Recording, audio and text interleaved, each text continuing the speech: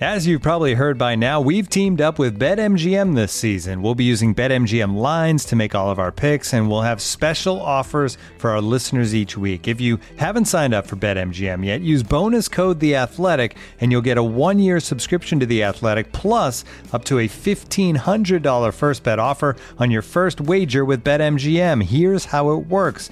Download the BetMGM app and sign up using bonus code The Athletic. Make your first deposit of at least $10. Place your first bet on any game and claim your voucher for a 1-year subscription to The Athletic. See BetMGM.com for terms. U.S. promotional offers not available in D.C., Mississippi, New York, Nevada, Ontario, or Puerto Rico. Gambling problem? Call 1-800-GAMBLER. Available in the U.S. Call 877-8-HOPE-NY or text HOPE-NY 467-369 in New York. Call 1-800-NEXT-STEP in Arizona. 1-800-327-5050 in Massachusetts. 1-800-BETS-OFF in Iowa. 1-800-270-7117 for confidential help in Michigan. 1-800-981-0023 in Puerto Rico. First bet offer for new customers only in partnership with Kansas Crossing Casino and Hotel. Don't forget, if you haven't signed up for BetMGM yet, use bonus code The Athletic, and you'll get a 1-year subscription to The Athletic, plus up to a $1,500 first bet offer on your first wager.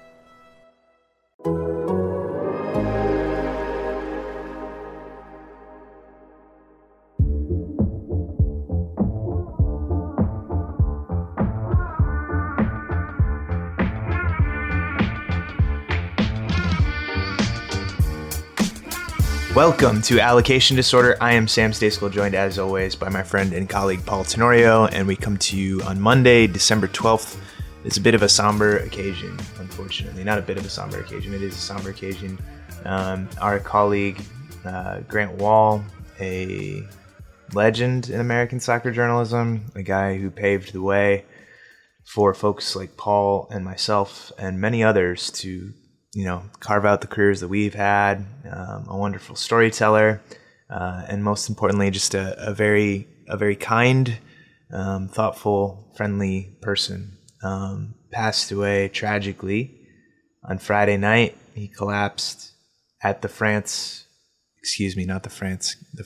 Argentina-Netherlands game, and wasn't able to be revived. So Paul and I have both been dealing with that in our own ways. By no means are we the main characters of this story. Our thoughts are with Grant's loved ones and everybody that was close to him. Paul, I think, for me, I wouldn't say that I was close to Grant, but we were friendly and we had known each other for a very long time. And he's someone that helped me in ways big and small in my journey through this industry. And the immediacy and the sudden nature of this and the totally shocking and unexpected nature of this, I think has hit everybody kind of hard that knew him. And yeah, man, I don't really know what to say, but we both wanted to take some time to just kind of talk about him and honor him as we lead off this show. Yeah, I mean, I think in the hours and days since we learned of his death, it's been eye-opening, I think, to see the number of people he impacted. And I think for me, it put into perspective some things that I think I took for granted with Grant.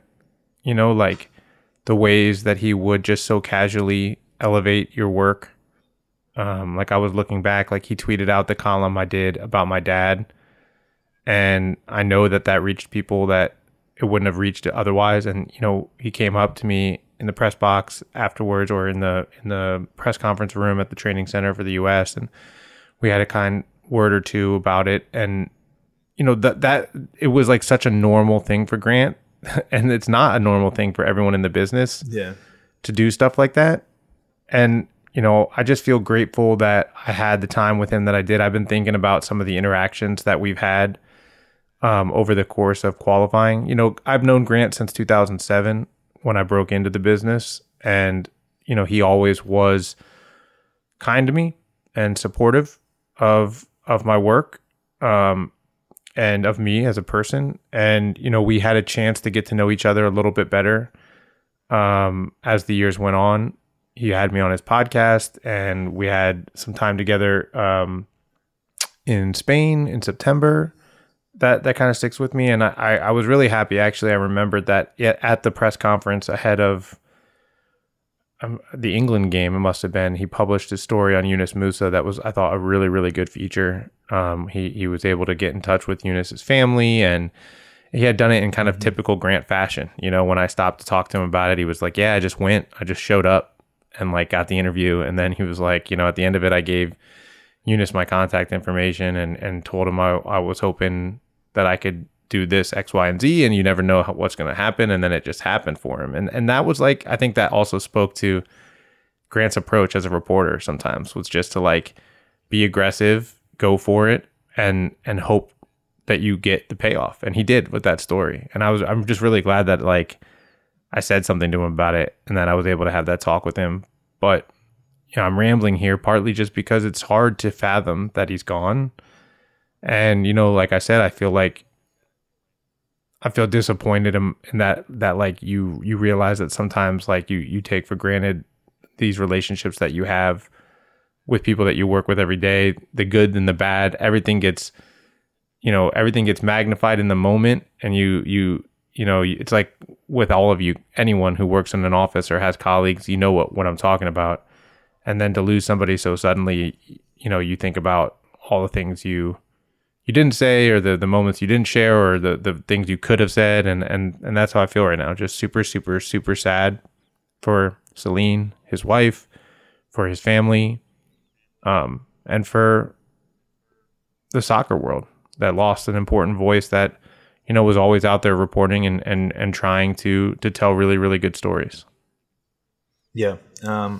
Our editor, Alex Abnos, worked with Grant for years at Sports Illustrated, and he wrote a really good piece, I thought.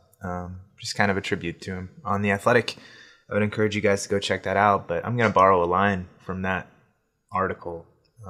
Alex was sharing an anecdote that he had with Grant in Brazil at the World Cup there. And he said, this sounds more like a story about me and less like a story about Grant, but that's how Grant stories tend to go. And I thought that was really just kind of a beautiful and accurate way to sum it all up. You know, being on Twitter, I haven't really been on Twitter much over the weekend because that's not how I wanted to process this. But the bits and pieces that I did see were along those lines. Everybody had a story. I had a few. I shared a couple. You know, when I was a senior in college, Paul, I interned at SportsIllustrated.com. And one of the first things I did, I had been covering the Chicago Fire for a couple of years at that point. And one of the first things I did when I got like a company account was email Grant out of the blue. Like I had never met him before, but I had been in the space, and I was like, hey, you know, I'm trying to break into this field. I would love to just chat with you and pick your brain. Like obviously I admired his work and still do. And I didn't really expect anything. He wasn't even living in New York City at the time. I think him and his wife were in Baltimore, I want to say. And like within a week, he was in my cubicle, like hanging out for a half hour, like just asking me what I wanted to do and letting me ask him whatever I wanted. And, you know, things like that, they're small for the person that's on the side of giving the advice or answering the questions or asking questions even. But for the person trying to come up in that business, to have somebody like Grant who was, you know, like the main guy, like who had written the New York Times bestsellers, who had done it all, to have someone like that show an interest in you, it sort of just gave me a little bit of a belief and a little bit of confidence that, hey, maybe I can do this. And at that time in particular, for me, like that was huge because I was getting out of it. Like I was graduating college. I had accepted a job completely out of the industry. I was going to go be a consultant. But I really wanted to stay in soccer. And that conversation kind of reminded me of that. I ended up getting a job with Real Salt Lake. And a couple of years later, it must have been a qualifier, I would imagine. There's the U.S. played Honduras out there in 2013. He was out there and he was interviewing a few people for a story. And, you know, we chatted after one of the interviews and he asked me, like, hey, have you ever thought about getting back into writing? And I hadn't. like at all. I was loving the job that I was in, and there were aspects of journalism, the inherent instability in it, the fact that there weren't really any jobs, and you know, partly that it's sort of a lone wolf kind of profession, and I like being in team settings. I was like, no, not really, man. He's like, really? He's like, you should keep open to it. Like, I think you have a knack for it. And a couple of years later, I went back down that path, and that's led to where I am today. And I've always remembered that conversation. And it was maybe a throwaway line. Like, if you ask Grant, I'm guessing he probably wouldn't have remembered that. But I remembered it for a long time because it was something from somebody of such standing in our field. And it was a moment of kindness and sincerity that gave me belief and gave me a little bit of inspiration and gave me a lot of confidence to move forward in the way that I did. And again, you know, to borrow that line from Alex, it sounds more like a story about me and less like a story about Grant, but that's how he was. He made things kind of about other people. He loved getting to know other people's stories. He consistently amplified the work and the stories of people trying to make their way up in this field and in other fields too, in a way that he didn't have to. He shared his platform in a way that he didn't have to. And he was always generous with his time and just generous, period. And Paul, as I've reflected and kind of read and thought about this stuff and about his passing over the last few days, like, that is what's standing out to me, is that not many people in the world, period, have the platform that Grant built for himself. He had a massive platform. But everybody has the ability to do things like that and make a little difference in someone's day that could make a big difference in someone's life. And so that's what I'm going to try and carry forward from this. And yeah, just rest in peace, Grant. It's awful, man. It's awful. Thanks for sharing that, Sam. That story about you at RSL stuck with me when I saw you share it, because it's exactly that. It's somebody uplifting somebody else just because you're nice, because you recognize something in somebody, and he shared it because that's who he was. There was no expectation of what could come out of it, and it impacted you. And I agree with you, Sam. Like, for me, in the last few days, and all of my reflecting about what this means, I think Grant's legacy for me personally is to try to live my life more the way he did, in terms of trying to just be nice to people and to give them, you know, to give the way Grant gave to all of us. And it's just surreal to be talking about this, and it's super sad. And yeah, we're going to miss you, Grant. This episode is brought to you by Michelob Ultra, the official beer sponsor of the NBA. Want to get closer to the game than ever before? Michelob Ultra Courtside is giving fans the chance to win exclusive NBA prizes and experiences like official gear, courtside seats to an NBA game, and more. Head over to MichelobUltra.com/courtside to learn more. Looking for an assist with your credit card but can't get a hold of anyone? Luckily, with 24/7 US-based live customer service from Discover, everyone has the option to talk to a real person anytime, day or night. Yep, you heard that right. You can talk to a real human in customer service at any time. Sounds like a real game changer if you ask us. Make the right call and get the service you deserve with Discover. Limitations apply. See terms at discover.com/creditcard. This episode is brought to you by Michelob Ultra, the official beer sponsor of the NBA. Want to get closer to the game than ever before? Michelob Ultra Courtside is giving fans the chance to win exclusive NBA prizes and experiences like official gear, courtside seats to an NBA game, and more. Head over to MichelobUltra.com/courtside to learn more. When you need mealtime inspiration, it's worth shopping Kroger, where you'll find over 30,000 mouth-watering choices that excite your inner foodie. And no matter what tasty choice you make, you'll enjoy our everyday low prices, plus extra ways to save, like digital coupons worth over $600 each week. You can also save up to $1 off per gallon at the pump with fuel points. More savings and more inspiring flavors make shopping Kroger worth it every time. Kroger, fresh for everyone. Fuel restrictions apply.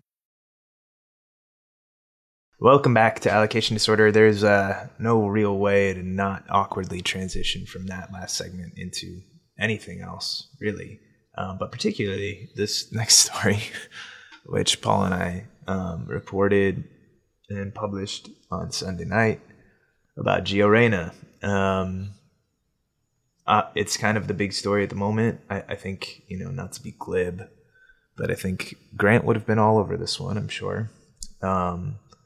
Obviously, there was a lot of controversy about Gio Reyna during the World Cup and the lack of his role and some of Eric Winalda's claims, Greg Berhalter's response to those claims, and Gio Reyna just not really playing much. He played 52 minutes, 7 in the group stage, and then 45 against the Netherlands in the knockout round. Not the World Cup that he wanted, for sure. And Paul, there was, as suspected, probably, there was more than meets the eye that was going on. So you just want to walk people through what we reported? Yeah. So, and just to be clear, this is a story that took some time to report, that we took some time to report. This is obviously people were asking questions, like you mentioned, when Gio's role was less than what people would have imagined going into the tournament. And you start hearing things here and there, but for us it was important to try to get as many voices as we could to confirm what was going on. And we spoke to several people, several sources, to get multiple perspectives and to get an idea. And what we learned was that Gio Reyna was not putting in effort in training sessions in the lead up to the Wales game. Specifically, one incident that came up time and time again was the scrimmage against Al Gharafa. That Reyna was walking around the field, was very clearly and visibly not trying in the game. And that obviously that caused some issues within the team from what had otherwise started off as an intense scrimmage with the players who had started, that they were all taking it seriously, obviously, in the lead up to a World Cup starting just a few days later. And that kind of started the issues. That there was such a lack of effort that it was unclear to people whether Reyna was protecting himself against injury or whether it was just out of frustration. I don't think our sources had any clarity still what the issue was, whether it was one or the other. They had, everyone we talked to had suspicions one way or another, but we can't speak with 100% certainty as to kind of the. It may have been a little bit of both. But I do want to make that clear that it's not like we can say for 100% certainty he didn't have a hamstring issue. We can't say for 100% certainty that it was just, anger at not starting. I think it was probably a little bit of both. But that's just, based on all these different conversations with all these different people. That obviously that lack of effort in training sessions, rankled the team, teammates, staff. It led to conversations between the coaching staff and Gio Reyna. He didn't play in the Wales game, as we know. As Berhalter said after the game, it was a kind of a wide open game at that point. He felt like Jordan Morris could give some speed and power in those moments. And he said that they had done a last minute check on Reyna. I followed up to ask what the last minute check was about. He said that there had been some tightness. They had seen some tightness in that scrimmage against Al Gharafa. I think, those quotes maybe feel a little bit different now, kind of knowing what, maybe there was some protecting going on there. I don't know. Again, as we just said, we're not 100% sure. But that after that Wales game, when Reyna threw his shin guards, when he didn't go in the game, that in the training sessions after the game, the lack of effort continued. And according to our sources, it led to a moment between the coaching staff and Reyna. And this moment was spelled out by it seems, by Greg Berhalter. I want to say it seems because he doesn't name the player. And, he basically lays out that the effort, or that the issues with this player were bad enough that there was conversations about sending the player home. I'll quote him here directly so that we can kind of, and again, this is from Berhalter speaking at a conference that was supposed to be off the record, but was eventually published by Charter. And he said, in this last World Cup, we had a player that was clearly not meeting expectations on and off the field, one of 26 players, so it stood out. As a staff, we sat together for hours deliberating what we were going to do with this player. We were ready to book a plane ticket home. That's how extreme it was. And what it came down to was, we're going to have one more conversation with him, and part of the conversation was how we're going to behave from here out. There aren't going to be any more infractions. But the other thing we said to him was, you're going to have to apologize to the group, but it's going to have to say why you're apologizing. It's going to have to go deeper than just, guys, I'm sorry. And I prepped the leadership group with this. I said, okay, this guy is going to apologize to you as a group, to the whole team. And what was fantastic in this whole thing is that after he apologized, they stood up one by one and said, listen, it hasn't been good enough. You haven't been meeting our expectations of a teammate, and we want to see change. They really took ownership of that process. And from that day on, there were no issues with this player. And those quotes from Berhalter matched the end of our reporting, which said that Reyna did stand up before a video session and apologize to his teammates, that he did understand he was part of the group, that players on the team spoke up to hold him accountable, and that the players and the sources that we spoke to felt like Reyna turned a corner after that incident in training, that in regards to his effort in training turned a corner, and within the team that they felt like, they were able to squash the issue then and there. So, I think that our reporting, again, if we were to lay out just kind of what we reported, there was a lack of effort in training that led to issues within the team. There were conversations between Reyna and his teammates, between Reyna and the coaching staff, that eventually Reyna stood up and apologized to the team, and that the players felt Reyna turned a corner at that point in his effort, and they moved forward. You take that and you see what Berhalter said, and I think it paints a picture somewhat of kind of what was going on within the team, that there were these issues that existed. I think probably we can see that there were some issues between Reyna and Berhalter involved in this as well. And overall, that, as we wrote, at least had a partial impact on what Reyna's role was in the Wales game specifically. I mean, after that, he did play 7 minutes against England, didn't play against Iran, and then played in the second half against the Netherlands. Sam, I was rambling. I was talking a lot. I need to take a breath. What do you think of this issue, or what's your takeaway now after reporting it? I mean, obviously it's disappointing. Like, I think anytime you're in a team setting, you don't want any issue like this to come around. It came around. It seems like they handled it okay, I guess. I mean, it's hard to really know without being in the group how exactly it was handled. I think from what we were told, Paul, that, they moved on after the apology. For the most part, I think that's about the best you can hope for. I think some quotes that have been making the rounds a little bit from after the Netherlands game sort of stand out a little bit more now in light of this news than they did maybe at the moment. Particularly, there was a quote from DeAndre Yedlin asked about, I think, the team and the run. And he said, we've built a foundation and a culture that, if guys don't fit into that culture, then you probably won't be with the group. And it's just that line, it didn't really seem like much in the moment. I was there listening to DeAndre speak. But afterwards, it started like, I wonder if there was something else he was referring to in that line. I think it's disappointing. You don't want anything to go this way in the World Cup. There's obviously the family dynamic at play, which we didn't really touch on or report on. But Claudio Reyna and Greg Berhalter have been friends since they were kids, since before high school, when they were teammates playing under Claudio Reyna's father, Gio Reyna's grandfather.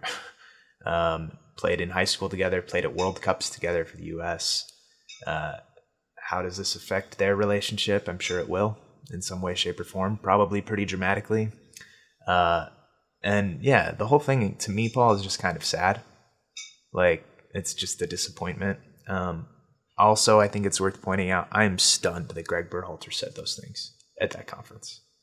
Like, I know it was supposed to be off the record, according to U.S. Soccer, and I would say they added an editor's note to the Charter piece saying that it was supposed to be off the record, but they were erroneously given the green light to publish those quotes. So it's not just U.S. Soccer saying that, but Charter now. Yes, thank you.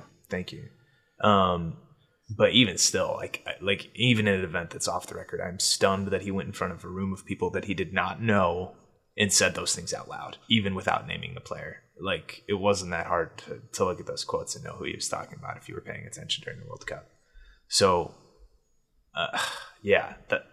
a lot of thoughts. That's probably where it's at. And then we'll see how Gio Reyna responds, man. Like, that's the other part. Like, he's 20. He can absolutely grow and mature. And like you said, Paul, we don't know the exact reasons, whether it was protecting from injury or frustration or a combination of both or something else entirely.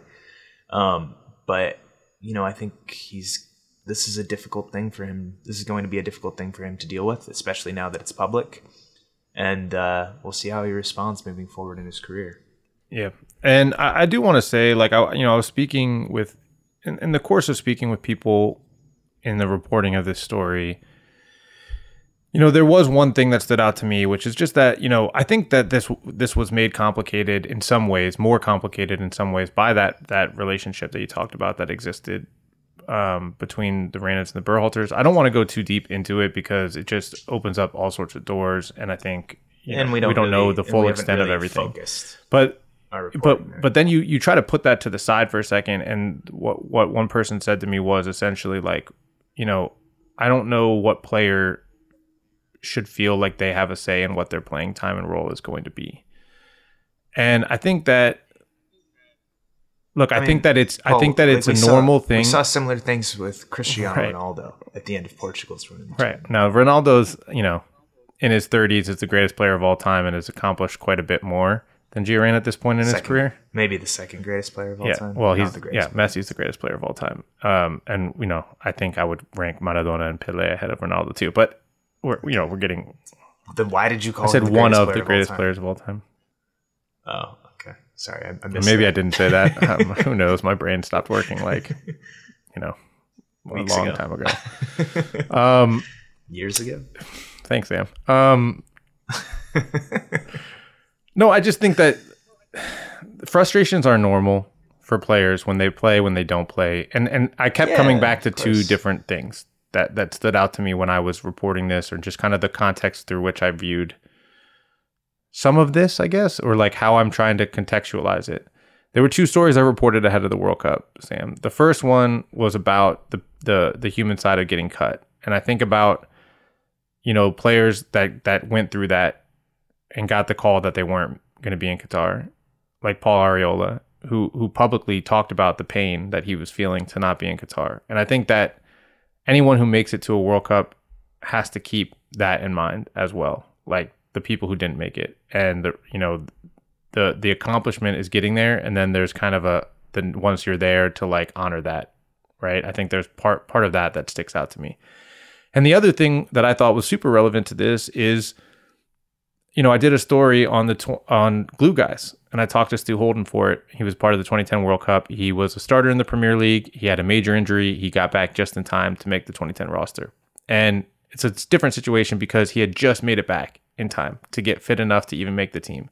So I think his expectations were to play, but he also had it in the back of his mind that he had been hurt and he wasn't sure. Well, he didn't play in the last scrimmage ahead of the World Cup, very similar here. And he said he got on the bus and was pouting and kind of made sure his coaches could see that he was mad that he didn't play, that he had a really bad attitude, had his headphones on, wanted everyone on the bus to know that he was angry.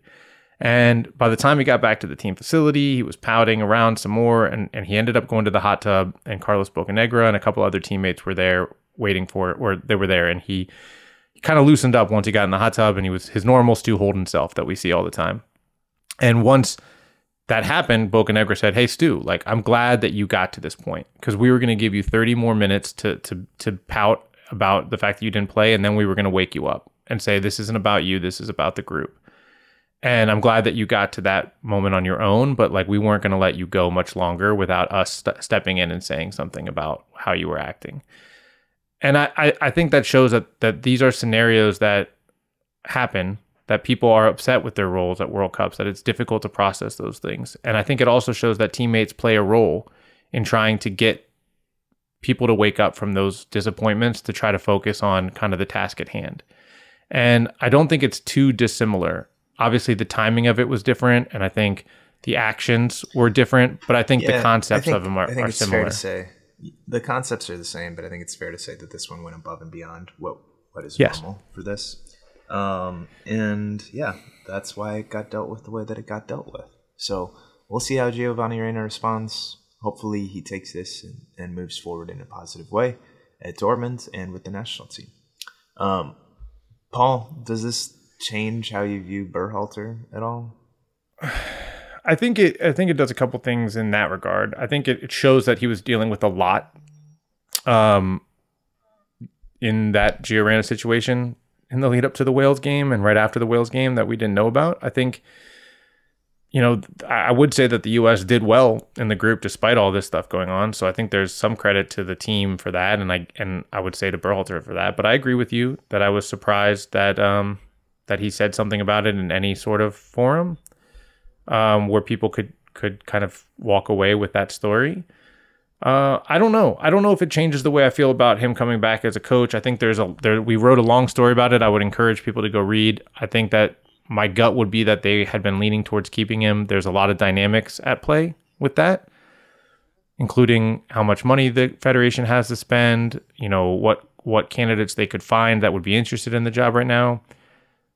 I think that clearly in my mind, Berhalter has some work to do to try to mend the relationship with Gio Reyna if he is going to continue as the national team coach, because Gio Reyna is 20 years old and he's going to be a big part of this team in this upcoming cycle, or you would think that he would be. You would hope that, yeah. You would hope that, as long as he continues on a similar trajectory and remains healthy, which I think are big. That second one is a bit of a big if. Yeah, to that point, Paul, I would encourage people to go read the story we did on Berhalter. I think it showed at the World Cup that tactically, I think he did a decent job, especially in the group stage. In the knockout stage, you can have your quibbles with it. We saw a team that was fatigued. I think you can have some quibbles with personnel and people that he brought, for sure. But I think on the whole, he did a pretty solid job there. Management, players spoke pretty highly of what he was able to do in terms of the culture within the group. I think we saw that, tested with the Reyna situation for sure. But they were able to kind of push through that, I think, is a mark in favor of the team environment. I don't know how much credit Berhalter should get or shouldn't get, because, again, we weren't on the inside of that. But people that we've spoken to have been generally positive about him in that way. And then for me, it's, we spoke about this earlier, Paul, but it comes down to alternatives, what U.S. soccer wants, what Berhalter might want. And I think we'll have clarity one way or another on Berhalter and his future, probably within the next month, I would say, give or take a few days. Yeah, I'm interested to see which way this thing goes. I'm certain that in some way, the fact that this all went public will have an impact. But I do think that, I'm interested to see kind of the impact within the group as well, just because it's not new to them. It's new to everyone else, but it's not new to the group. I think that as we've spelled out in the story, Sam, like this is not like a clear-cut job right now for the U.S. men's national team. Like there's a Gold Cup in 2023 and a Nations League, but there are no qualifiers. There are very few things between now and the World Cup. So if you're aiming for like a high profile hire, and we did report that U.S. soccer has had interest in Pep Guardiola before in the past, it might make sense that type of hire doesn't happen until way closer to the World Cup. I mean, there'd also be huge financial implications to waiting to hire a high profile coach that comes with a high profile price tag. So all of these things, I think, factor in to whether or not Greg Berhalter stays on, in addition to the fact that Greg Berhalter has a decision to make about whether he wants to stay on or try to find a job in Europe or elsewhere. So I don't think it's a clear-cut decision here, and I don't really have a good gut feeling on what's going to happen. Like I think if you made me make a decision, I would say that Greg Berhalter will be back, but I really could close my eyes and imagine things going both one way or the other. Yeah, I'm with you there. I do think that if they come with a proper offer, I think Berhalter will take that. and accept it. I don't think there are many jobs available to him right now, both for calendar reasons and for reasons that while some people view him as doing a solid enough job, nobody's like viewing him as having done an A+ job at the World Cup and knocking it out of the park. So it's still hard for Americans to get jobs in Europe. Like Jesse's there, but it's not it's not a normal thing either. You know, it's not like something to take for granted. Yeah, absolutely. All right, Paul. Well, this is our final show of the year. So I think we can do a little bit of a more in-depth sign-off this time. Maybe less unhinged than usual. Although who knows? We never we say that and then it just maybe gets there. Maybe it'll turn into something weird. But you know, I think as I look back on 2022, it's been an interesting year for sure. A lot of highlights. It's been difficult in many ways. I know for ways away from work, especially for you, Paul. But as I look back, I'm just filled with gratitude and sincere thankfulness for everybody who supports our work and subscribes to The Athletic and listens to this silly show and allows us to do this, because we do get to live a dream here in a pretty serious way. And it wouldn't be possible if there weren't folks out there like yourself listening to this who supported us. So thank you for that. Thank you for engaging. Thank you for reading. Thank you for subscribing. It does mean a lot to us. I think I can speak for Paul when I say neither of us take it for granted. And we'll be back in 2023 at some point. I don't know when I'm coming back from vacation yet. I haven't decided. I haven't told my editors that I haven't decided yet either, but whatever. We'll cross that bridge when we get there. But until then, happy holidays to everybody. Happy New Year. And hold your loved ones close. Enjoy the time with them and don't take it for granted. And Paul, what do you want to say? Yeah, it's been a weird year in that it's been one of the hardest years of my life, personally, and one of the best years of my life professionally. And I think that it's I think it would be a lie to not say that like this podcast and my work with you, Sam, specifically, and with my friends and colleagues like outside of this podcast helped me get through some really hard times. And I think losing Grant, at the end of this year has kind of brought this year back full circle to me in kind of what matters most. And so, I want to say like, that I'm really grateful for the experiences that we had. I'm really grateful for the time at the World Cup. I don't take it for granted. And that I'm grateful for my relationships with you, with our friends in the business that we also spent a lot of time with over these last few months, and that I'm grateful for everyone who tagged along on this coverage, because like I said, it really did help me in some ways to process what I was going through personally and to give me something to focus on that would help me get through. So let's hope that 2023 is less eventful in some ways, but that there's, some way, somehow, some levels of professional fulfillment that can match covering a World Cup, which I think is a high bar to set, but we'll go for it. Yeah. Well, Paul, thank you. That was very kind, and right back at you, buddy. I think for 2023, my hopes and dreams are that we can have a 30-minute period where we had as much fun as we did recording those Manscaped. And with that, thank you for listening to Allocation Disorder. I am Sam. He's Paul. Happy holidays, everybody.